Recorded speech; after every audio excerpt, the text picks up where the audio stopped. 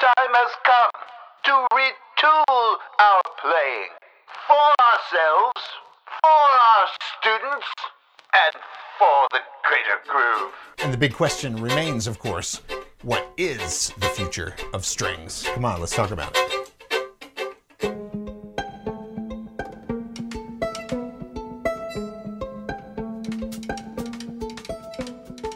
Hey, it's Tracy Silverman, your host of the For the Greater Groove podcast, The Future of Strings. And this is our best of year-end compilation show, featuring highlights and the most memorable moments of my conversations from this past year with some of the movers and shakers in the progressive string world. From the Zach Brock interview that came out in January of 22 to my conversation with Daniel Bernard Roumain, which just dropped this last month.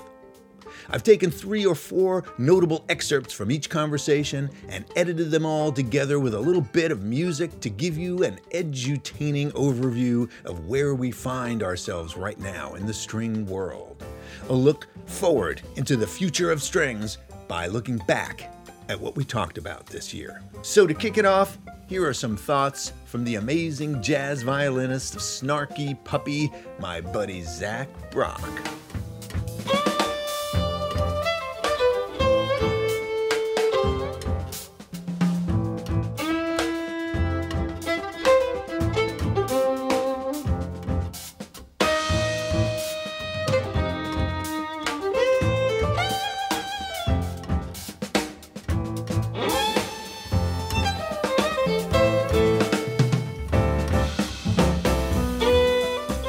Know that your solo is coming up, and you're you've got the angel and the demon on your shoulder, and you're like, oh yeah, I heard what they just did. Yeah, man, I'm gonna cop that, and then I'm gonna do this. And the other seems like, no, don't do that. Be open, be listening. No, just check it out. And he's like, oh no, but I got this lick ready. I'm just gonna totally rip it, man. It's gonna be awesome. I'm gonna do it. And I'm like, no, just be musical. Just 7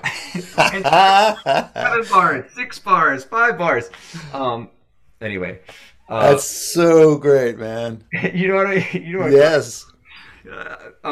So I tend to be the kind of person that when I premeditate exactly what I'm going to do, I usually step on the rake and it hits me in the face.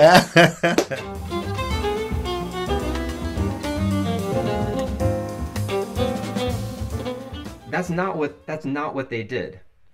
They stopped the rehearsal. They had the drummer sort of lay down the groove, and the piano player and the bass player, and I had no idea what was going on, because I said I didn't really know these guys. They got up in the piano player's living room and they started walking in a circle around the room. I don't want to tap on myself because I got this mic here, but they're like, and the way that they got the rhythm flowing for them to sit down and then play is they got away from their instruments. Yep. They got up, and just like you said, they put it in their body. It was kind of like a dance walk, I'm sure I had heard this from many people along the way. And the thing that came to me was, man, you're trying to swing and you just need to be swung. So don't worry about swinging. Tane has got all the swing that you will ever need. All you got to do is just let him swing you with that ride cymbal and just be there. And so then what ended up happening, and I recorded every other gig because I wanted to, trust but verify. Yeah. And I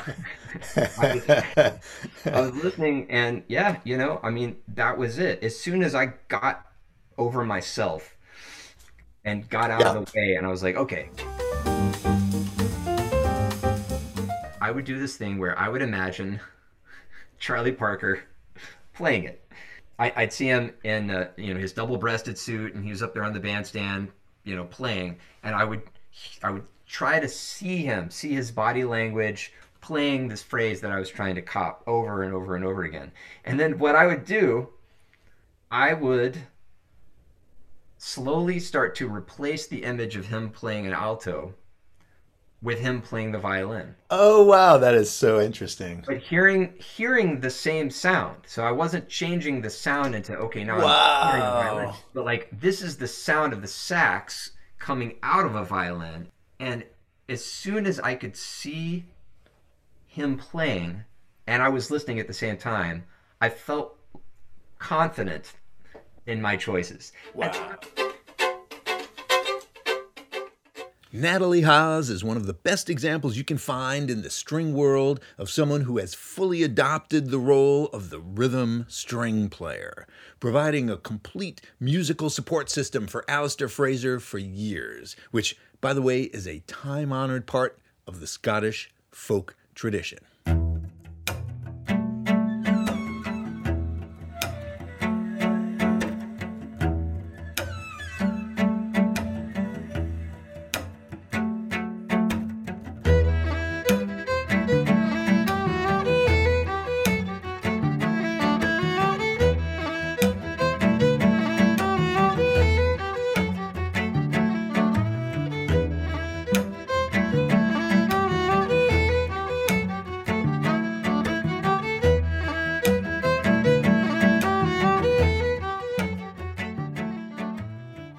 The listeners of this podcast definitely want to hear from you. You have really dedicated your life to doing exactly what this podcast is about, being that chordal supportive player.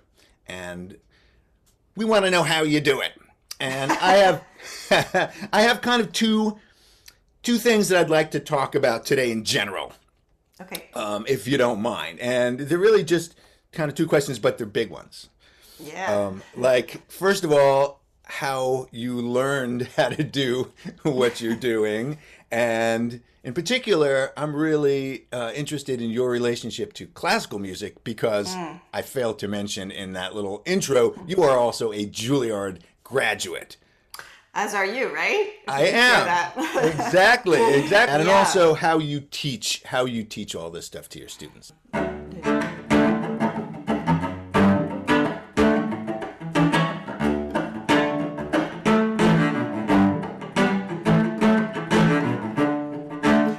So you can, Awesome. and it's really simple chords, just 1, 4, 5, but so much fun to. And what makes it so much fun to listen to, and just so wonderful, is your sense of time, like your gift of groove. Because the best way to learn stuff is just to listen really carefully to people who do this really well. And what I would point out to my listeners here is listen to all of the subdivisions. So.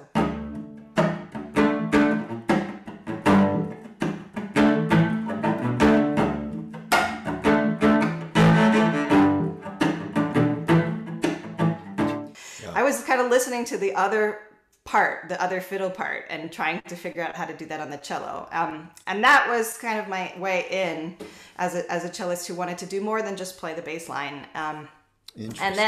And then Daryl showed up, and I realized that, not only can you just, be like a second fiddle part, but you can also be the drummer and the bass player all in one. Because Celtic music, in terms of accompaniment, has a very strong guitar, piano accompaniment tradition. I was also like sitting down in sessions and trying to figure out what they were doing and how to make that, following the piano player's left hand, and then also following the strum patterns of guitar players and trying to copy their accents, and so it was a long process of evolving this like accompaniment style for Celtic music, but and drawing on a lot of different sources of inspiration.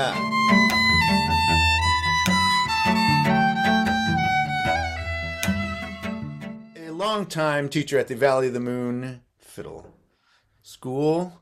I'm going to ask you some stuff about the movie Valley of the Sun. Oh, I've never even heard of it. I have neither, but...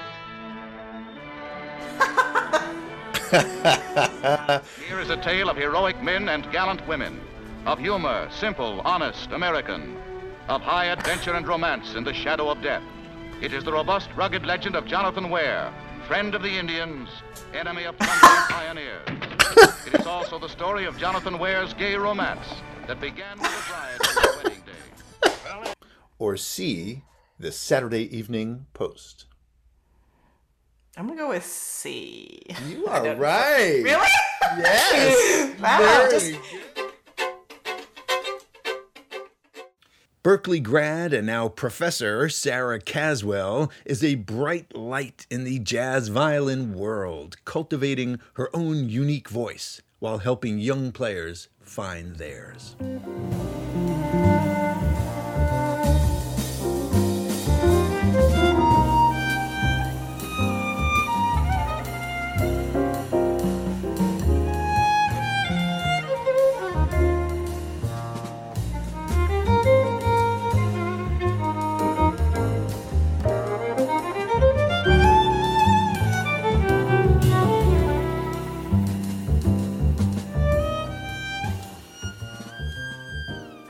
A lot of this has to do, I think, just with that that enthusiasm that the students have for it. They're not, they're pushing forward. They're not letting whatever stereotypes or expectations people have of the instrument hold them back. They're definitely pushing the boundaries and saying, okay, I love this music, I love that music, and make this into something of my own. And here I go.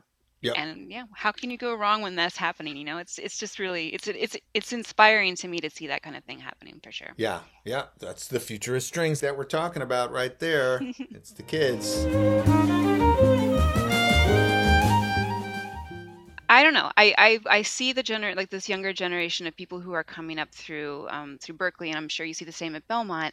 There's so many unique, amazing voices that are blending all of these different experiences together into something that will speak to people on mass appeal. I have no doubt.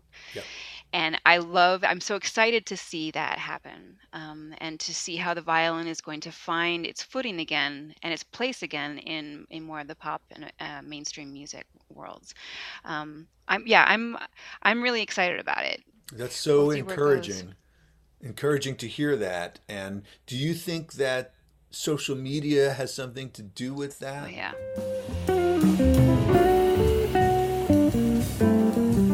But then there are going to be other players who are very much wanting to get a technical breakdown. Like, okay, I want to swing better. Like, what do I need to do? What exercises do I have to have? Or like, what do I technically do to make this work? I mention all this because your strumming book has actually been very influential for me over the last couple of years in figuring out how to help students lock in better with time and just get a better sense of what it is to feel the groove and to get into that pocket.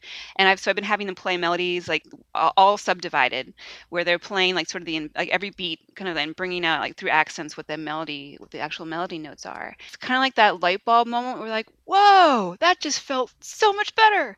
And I have you to thank for that, because it's been something that has really been very beneficial for them and for me too. I mean, I'm learning right alongside them. That's awesome. So. That's awesome. And thank you for All right, bring it on. Sarah Caswell, who has been voted numerous times Rising Star by Downbeat Magazine. We're going to find out how much you know about the Rising Star Casino in Rising Sun, Indiana.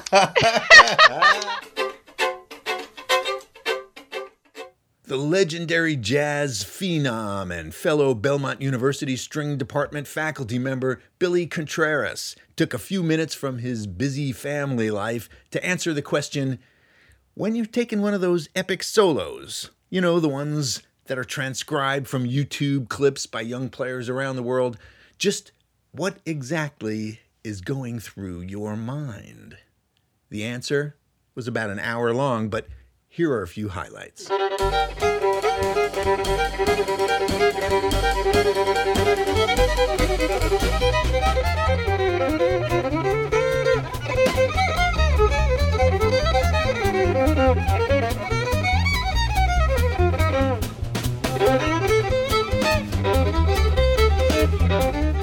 Sunday morning in Nashville, it's about 27 degrees, and Billy is outside because he's got 3 kids in the house, and it's a little noisy sometimes. Yeah. And figure out what's going on when you're like like one night I played a gig, and the concept was I'm only going to use 3 notes, and I'm going to pick them before the gig. So I picked these 3 notes before the gig, and, No and way. those were the only 3 notes I used on the whole hour set. And Oh my God. yeah, and Oh my God. How did that work out? I mean, it probably depends on, you know, who you're asking. But I thought it worked out pretty good. And yeah, I will say the manager did give me a call the next day. And I didn't have my glasses on, and I didn't realize he'd come up to listen that night. And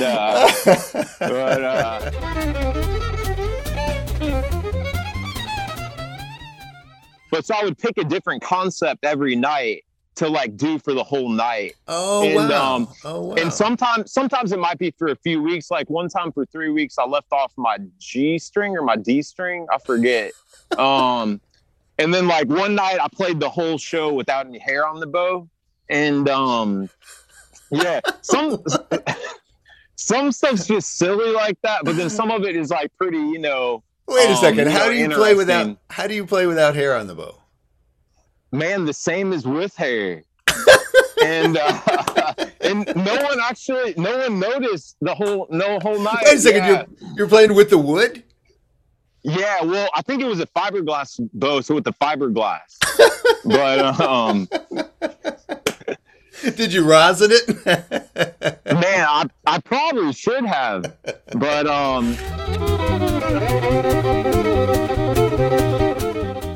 So, Billy Contreras, you are known as one of the great Western swing players. And so we're going to ask you how much you know about the Western Spring Manufacturing Company.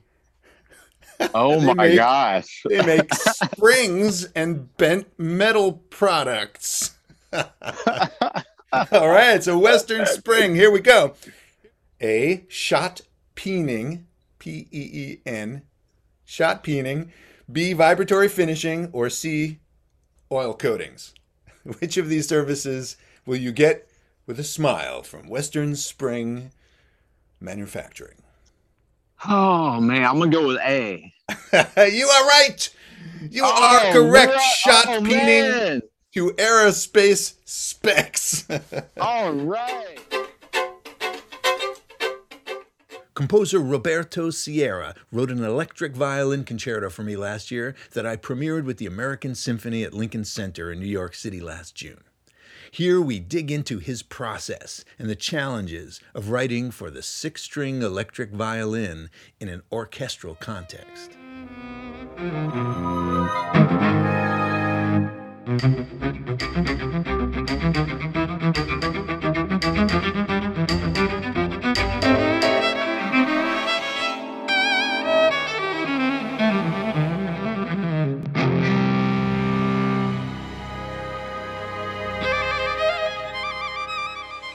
And I am honored to be in your program, and I am delighted to be working with you. And by working, I mean working, because this has been a back and forth all Yes. the time. Yeah. I mean, I never had so much contact with a performer before, and it's been totally enjoyable. It's something I look forward to. In Yeah. fact, I'll miss you once this is done. I know. I know, me too. It's funny, we're doing this on Zoom because we've been meeting every week on Zoom. Almost every week. Yeah. Just about almost every week.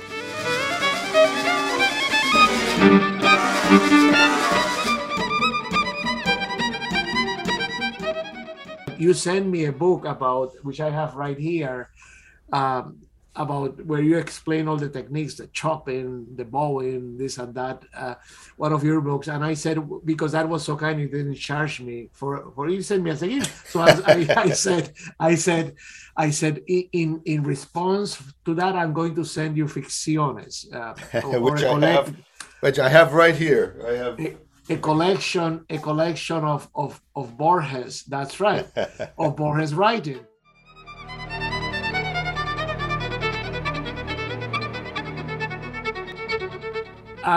and that story, I mean, it's the dynamics, the level of complexities of things within things. How do I express the idea of somebody looking through a little hole on a stairwell that is the size, I don't know, the size like this, and through that hole there is a light, and you see the totality of everything. You see everything happening, and the past, the present, and the future happening at the same time, and you are able to see it and to remember it. I mean, that's also, which is the other point, the other thing that intrigued me, and also that I'm very fond of, is it poses sort of intellectual, philosophical questions as to who we are, what does it mean, what is reality, for example. Yeah. Diana Ladio is one half of the string duo Moxie Strings and is a vibrant and tireless educator, bringing her Celtic-styled energy to kids all over the country, inspiring the next generation of string players with empathetic music making.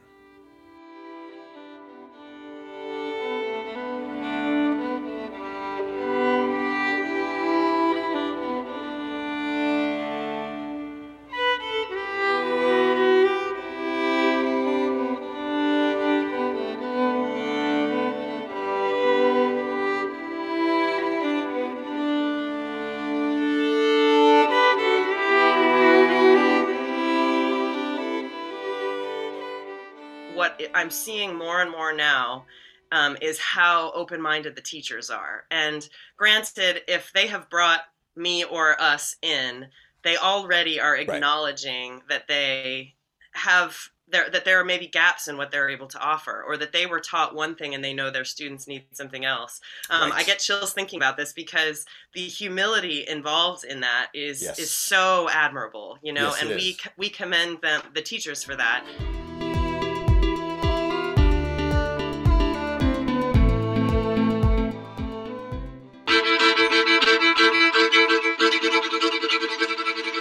Even just that build, it emulates exactly what you'd feel in the club, when all of a sudden, like, the whole feeling is like, we're getting there, oh my gosh, and then and then it finally drops, you know. And that's the feeling I live for, and I know actually a lot of students are pretty into it too. But students aside, that's what's been really fun for me, is just figuring out how to emulate some of what's going on in those electronic music tracks. Yeah.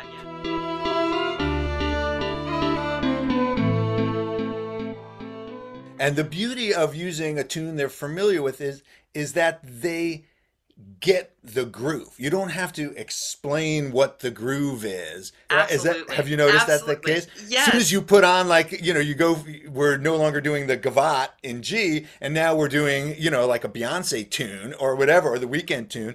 And then suddenly the kids are like, okay, now I can relax. I can move my body again. I can, you know, dig the music the way they do as kids, and that connection, to me, that's critical. That's the center of all the rhythmic playing. The more I teach it, the more I realize that it's just the way you move your body. Oh, I love that. Just access what is so obviously already just central to who they are, you know, the ability to move to the music that they love. Yeah. Oh yeah, I love that.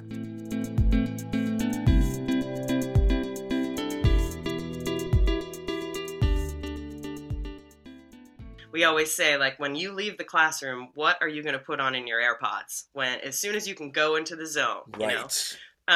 And we try to look for a way to harness that and bridge the gap between the instrument that they're holding in orchestra and whatever that music is that they love so much, because it is all one art form, but I think it's very easy to create a pretty deep divide. I think it's just always wonderful to have somebody like yourself who is out there doing that kind of work to report back to us and to bring us these messages of empathetic music making and the value of that to all string players.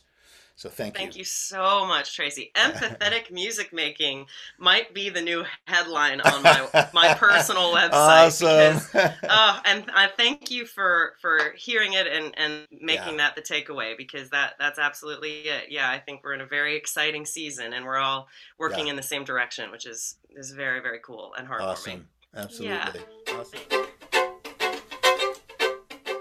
My old Turtle Island String Quartet bandmate, violist Danny Seidenberg, and I take a stroll down memory lane and revisit some of the standout moments of our touring career together.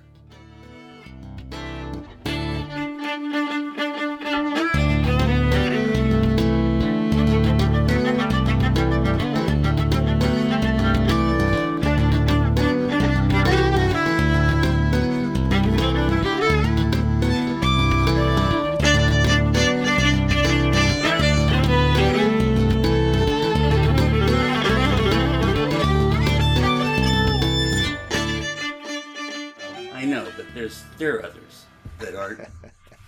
All right. Shut up for a minute so I can start. Sorry, I know. I got to start the show. Oh, you have an intro? I got an intro. I got a whole shtick I do. So just save all your brilliant commentary till we get there. I'll let you know. I'll introduce you. You'll have plenty of chance to talk. All right. Hey, it's Tracy Silverman, your host.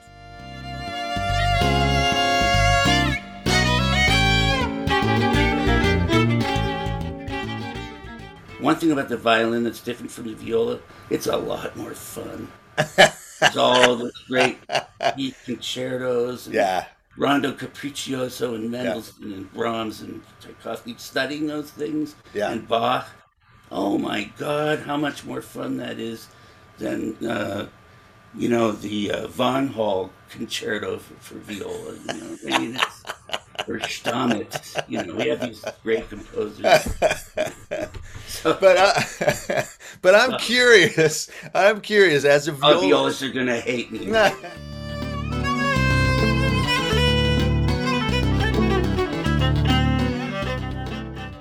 Was it A, the Alka-Seltzer plop plop fizz fizz jingle? And most of our listeners will not remember that. Oh, I remember. Give us a little rendition. Plop, plop, fizz, fizz. Oh, what a relief it is. That was worth the whole interview right there. I told you, Jerry Lewis, man. This is going to be a preview. Right?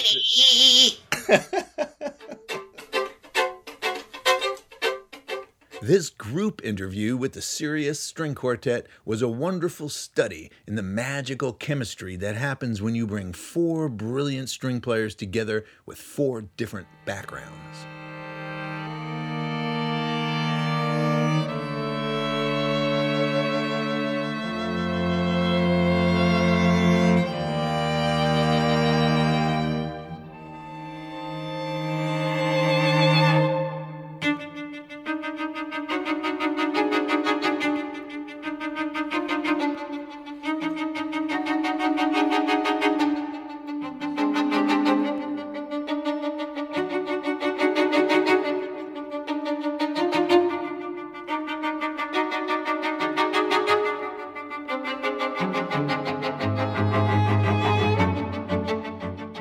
I'd love to know how you guys do that. Like when you're coming up with new stuff, where does it start? Is it one person's arrangement? Does it come in? Is it a Turtle Island kind of experience where you guys are working it out together and just like yelling at each other continuously till it fixes itself magically?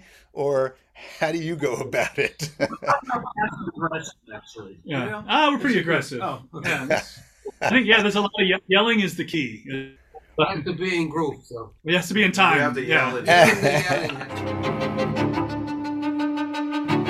One thing I really liked about it was the sort of the anthropological aspect of it.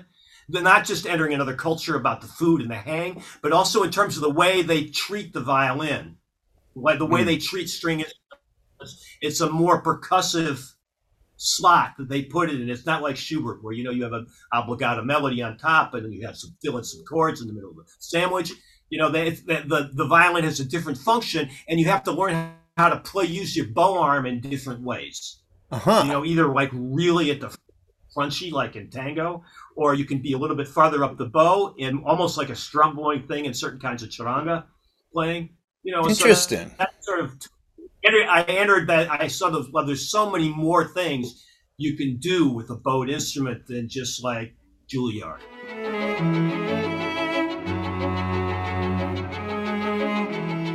Sirius Quartet members, we're going to find out how much you know about Sirius Black from Harry Potter.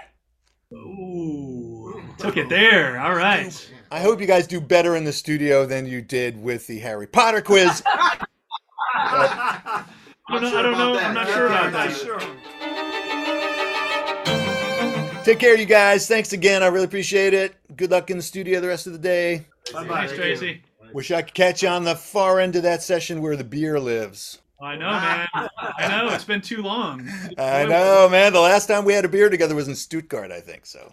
Yeah, it was either been there or Kansas City. Yeah, I can't remember which one was most recent. Right. Yep. Alaska. Fairbanks, Alaska. Maybe it was. We've played in a lot of places together, haven't we? Yeah, we've had a few. Yeah, it's time for another, I think. Absolutely. Yeah. All right, you boys, take care. Thanks again. Appreciate it. Bye. Thank you, man. Tomoko Akaboshi has created a unique role for herself in the string world, using her combination of classical and jazz skills to connect classical and non-classical players alike with gigs in New York City, Tokyo, and all over the world.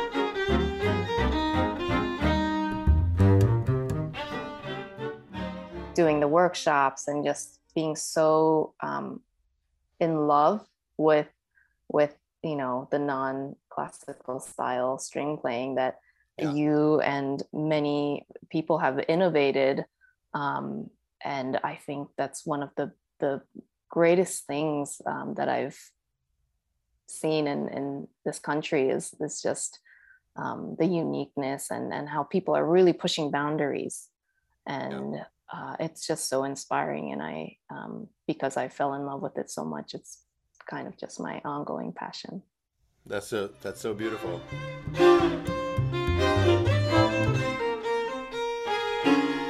You know, what are some of the things that you see in players that you go, oh, I'm never hiring this person again because? There's definitely a lot. That comes up. Huh? Yeah, that comes up. What are those red flags?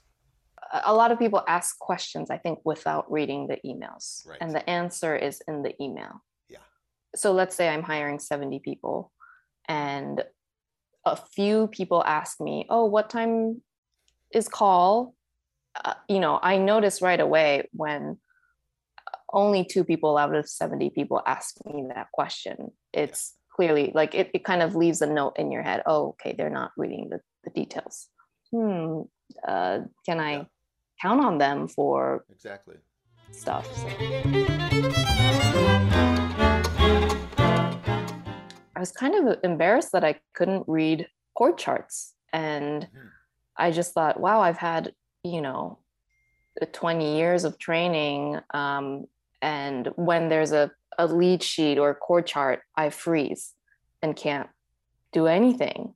That moment, I felt like, you know what, I really want to try to learn how this all works and play. So I decided that I would go back to the States on my own. And so I went to Boston first with a suitcase and a violin. I just decided to move. Wow.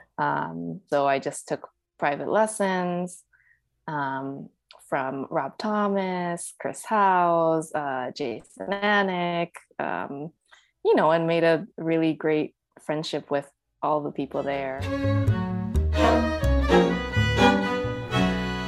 felt like I wanted to do something unique that I could do. And I knew I had the resources in terms of knowing the teachers. And then coming from a classical background, I knew what teachers were really helpful for me as a classical musician. And I knew, that a lot of classical musicians out there wanted to learn, but they didn't have the resources. So I just thought, okay, these teachers would be really good at these classes because I've taken lessons with them. So now I'm gonna bring them to Japan. It really it fulfilled me when I saw people in the audience when I brought Chris over and they were like in tears. Wow. And I just felt, it's a lot of work, it's a lot of risk, but this is why I'm doing it. That's so beautiful. Yeah. I take another stroll down the Turtle Island String Quartet memory lane, this time with cellist Mark Summer. Mark is one of the architects of progressive cello technique, redefining how the instrument can be played and modeling for a whole generation of cellists just what is possible with those 4 strings and a bow.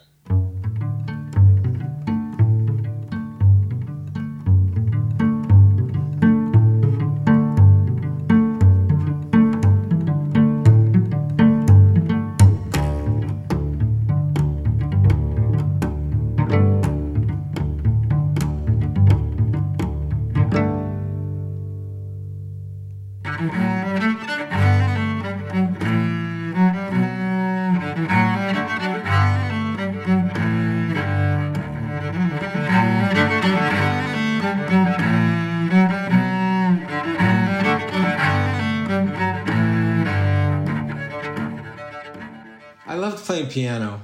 Piano still, cello might be my favorite sounding instrument, but the piano is what I use to be creative with in terms of composing. And, It's nice to have. It's challenging to write music on a string instrument. Yes. I've pretty much written everything that I've written has started on piano. Giulio started, on piano, and it sounds really different, and it has a very different feel. The other day I was playing in Sonata on the piano because I wrote it on the piano, of course. So interesting. You played that tune. Yes, I have many times. The main thing that happened in Turtle Island is you get parts given to you and you start playing them, and it's like, how can I make this really rock? How can I make it groove? How can I keep it together? And I know you're like this. I will do anything. I will stand on my head to make the groove work, because without it, it sucks. Right. And not everybody has the same strengths. And if you're playing a support instrument anyway, the cello lends itself. It's on the bottom, and in all ways, it helps make everybody sound good. But in terms of chordal, the chordal aspects of the instrument, that definitely came from guitar for me.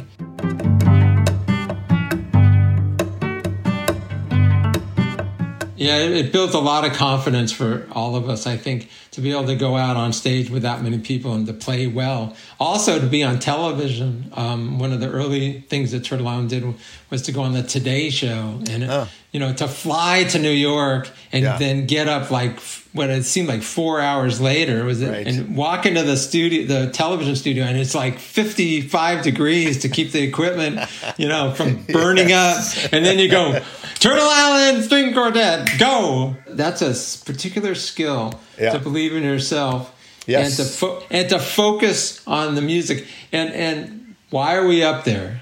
We want to do a great job. We want to play our hearts out. We want to feed our souls. But we're hopefully there for others as well as for ourselves. Yes. And one of the things is when you remember that, the nerves get calmed down quite a bit and the enjoyment comes to the fore.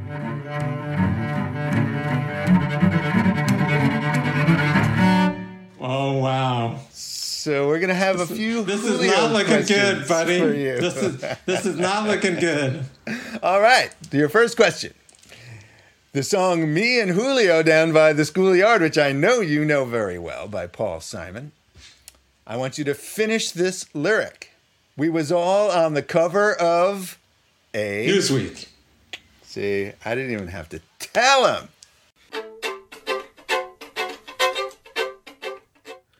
Recent Berklee grad Mia Asano shares some of her ups and downs of getting into and graduating from the famous non-classical conservatory, and how she has created a new career for herself as a social media string player icon, with millions of followers spreading the word about the future of electric strings.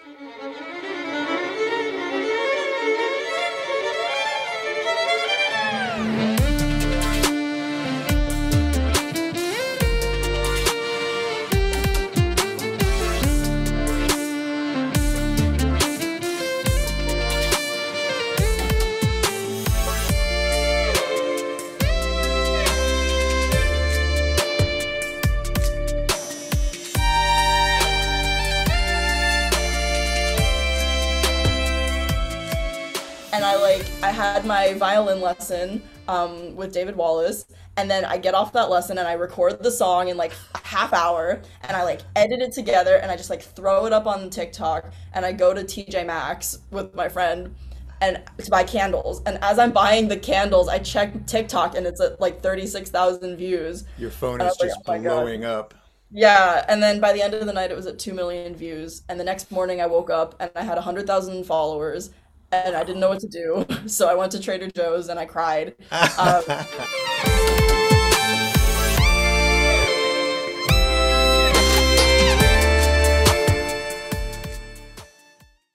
It still takes so much time and effort, and then editing them and posting them and keeping up with the trends and learning the stuff. And I've gotten a lot better as a musician by doing all that, because what it did was it taught me how to transcribe really fast. It taught me, like, my ear improved like crazy. My intonation had to get a lot better so that I could do the takes faster. So I wasn't getting caught up in like little one note things. Like I've improved so much, and my performance abilities have improved a lot. But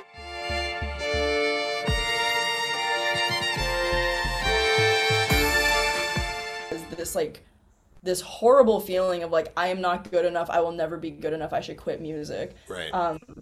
What happened is, like, I was really already insecure about my playing, and that came from my classical upbringing, because like I had entire violin lessons where we'd spend the whole hour working on one measure because I couldn't play it in tune. Yeah, been there.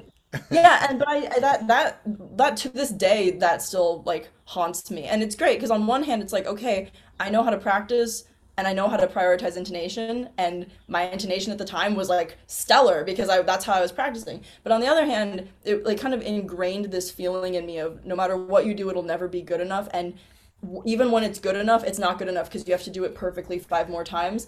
And that like really kind of ended up holding me back.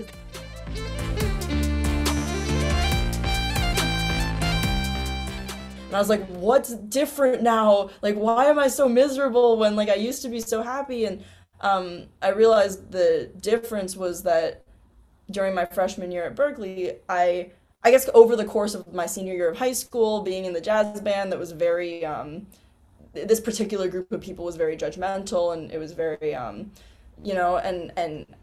really wanted to fit in, even though I wasn't like a jazz guy. And then showing up at Berklee, what had changed was I stopped playing music because I loved it, and I had started playing music because I wanted to impress other musicians. And I like realized that in the practice room, and I was like, oh my God. And then the rest of my time at Berklee was me attempting to find a way to make music something for me again, and something that I love, and reconnect with the reason I started pursuing it. Which was that I want to perform and I want to help people and make people happy, and also I want to play music that I love with people I love. Cellist Eugene Friesen is one of the most articulate speakers about the musical challenges of reaching beyond the classical canon on strings. a longtime professor at Berklee and collaborator with me on one of my favorite recording projects of all time, an album called Improvisations on Bach with pianist Phil Aberg, Eugene digs into his unusual background and journey as a non-classical groove master of the cello.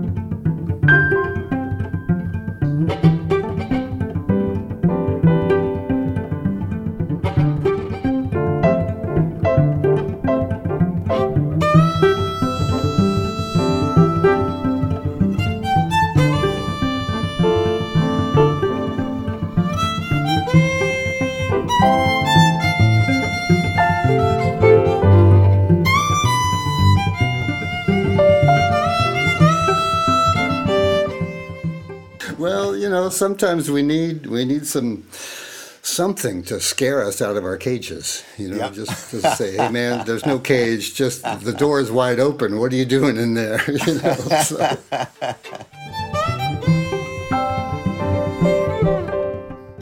So this.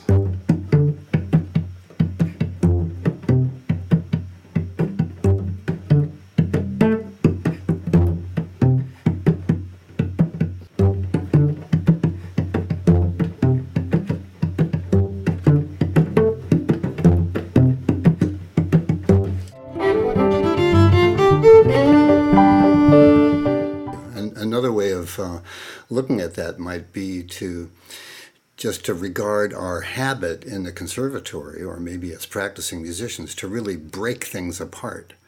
We split things into little bits. We cut them up. A melody is different from a harmony. A harmony is different from a rhythm. It's different from a sound color. A dominant chord is different from a major 7 chord. I mean, there are all these differentiations that we make until at the end of the day, with your brain so full of splitting things up into pieces, you forget about the wholeness that music actually is. Oh, so well put. Can you participate in that wholeness as a performer? And whether you're playing an accompaniment or playing the melody, it really makes no difference whatsoever. It's one thing. Yeah. Yes. So beautifully put. It's like a yin-yang. And you don't have the yin without the yang.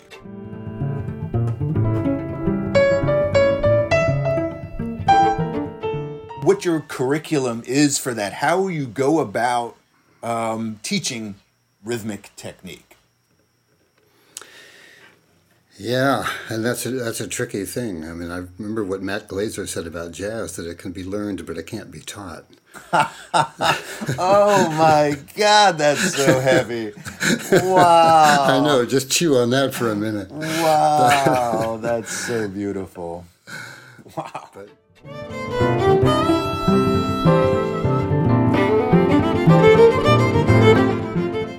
Improvisation, I think, is so important, because that is the context in which I began to relate to my instrument more kind of authentically. Yes. Talk about that for a second. Well, in a way, it's just become everything. I noticed when I first recorded myself improvising that there was a sound that I made that is so different from the sound that I had cultivated as a classical player. Yes. An intensity of vibrato, a kind of springiness in the articulation and stuff like that I really valued as a way of approaching, Mozart and Brahms and stuff like that I just didn't do that when I improvised. I had a completely different sound, and it was a sound that in some bizarre way sounded like me. Yep. And I just began to admire, that kind of naive way of making a sound. I say naive because there was just nothing self-aware about it. Yes. It was just the sound that I make, when I'm thinking of music, or when music is coming through me. Yeah. Daniel Bernard Roumain, a.k.a. DBR, has carved a niche for himself as a composer, string player, and outspoken political activist, advocating for equity and opportunities for people of color and non-traditional string players everywhere. Here he details what that means in terms of choices and actions he's taken in his career.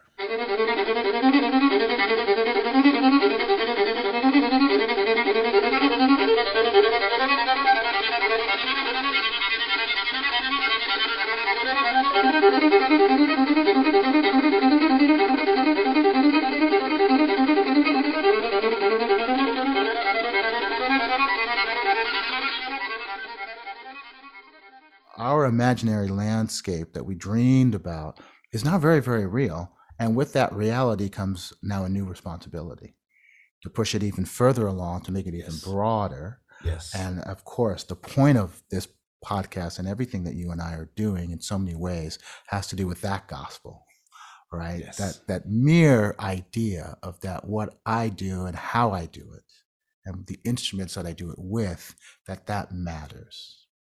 Yeah. So thank you for that. Thank you for your work. And that, ladies and gentlemen, is why Daniel Bernard Roumain is on this podcast. Right there. One of the most eloquent spokesmen for the future of string.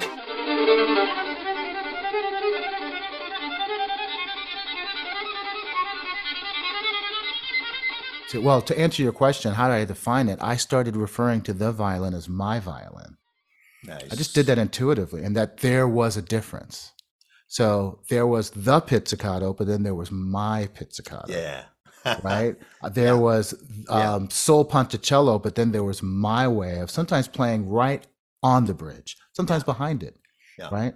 And then I started realizing, oh, I'm discovering things that are unique to me, and that made a unique sound.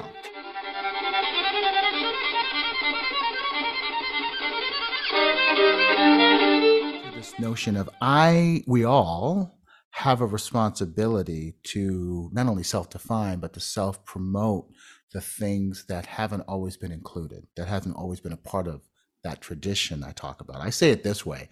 Tradition is nothing but an old innovation waiting patiently to be made new again.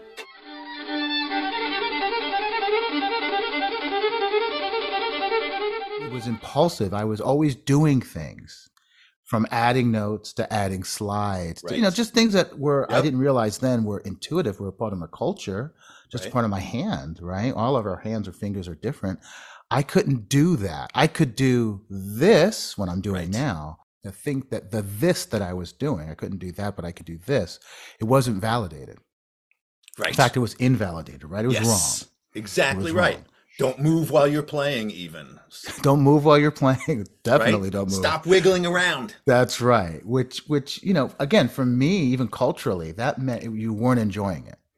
So that as a kid, that was the connection. That not only are you wrong, not only as a violinist, but as a person, but that the things that were coming naturally to me didn't have a place in this room.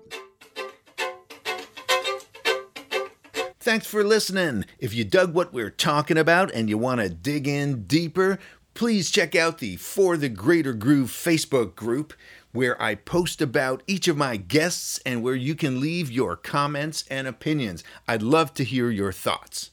And if you're digging the podcast, don't forget to subscribe and leave me a rating or a review. Thanks a lot, and groove on.